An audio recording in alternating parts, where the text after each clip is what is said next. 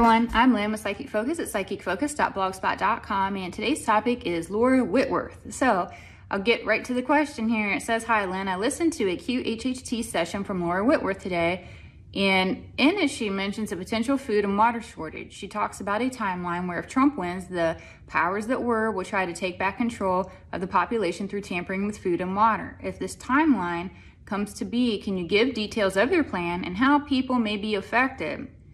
Is there a particular water filter on the market that could combat however they plan to attack? Is there anything we can do now to prepare for such an event, or does preparation strengthen the possibility of that timeline? Thanks." I thought this was a great question here. And I definitely see a lot of turmoil coming out of this election. The rest of 2020 looks to be very energy driven and not always in a good way. I've always seen Trump winning, but the powers that were, they're not going to go down without a fight. Just November 3rd does not mark the end of all this here, and I don't see the final results of the election released on November 3rd. In fact, it might take all of November to count, recount, contest, and argue, fight, riot, and all those things that are going to happen as a result of this election.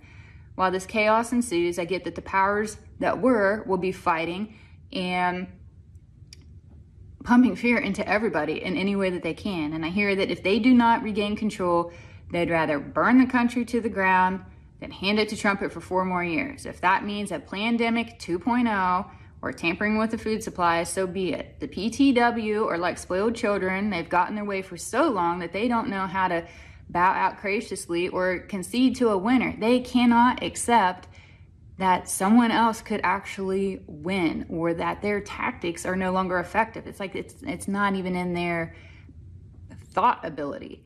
As far as the food, I see them doing things that genetically modifying crops are even going to be more so done. They also seem to have control.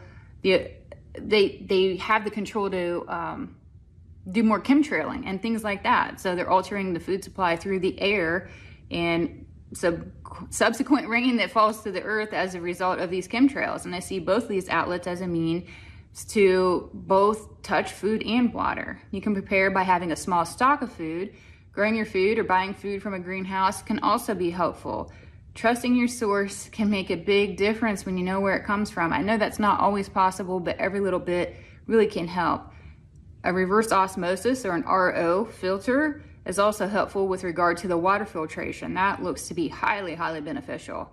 So try to be prepared, but please just don't resonate in the fear vibration, because doing that is only going to bring fear onto yourself. The law of attraction is always at play here, regardless of the situation and regardless of what we have going on in our world. So I will leave you with that. Feel free to leave a comment. I'm curious your thoughts. What have you heard about this? Do you follow Laura Whitworth, and what's your opinion? I'd be curious to see what you have to say. So I will leave you with that. Please don't forget to like my video, subscribe to my channel, all those great things. They help me out so much. Again, I'm Lynn with Psychic Focus at psychicfocus.blogspot.com. Thank you. Bye.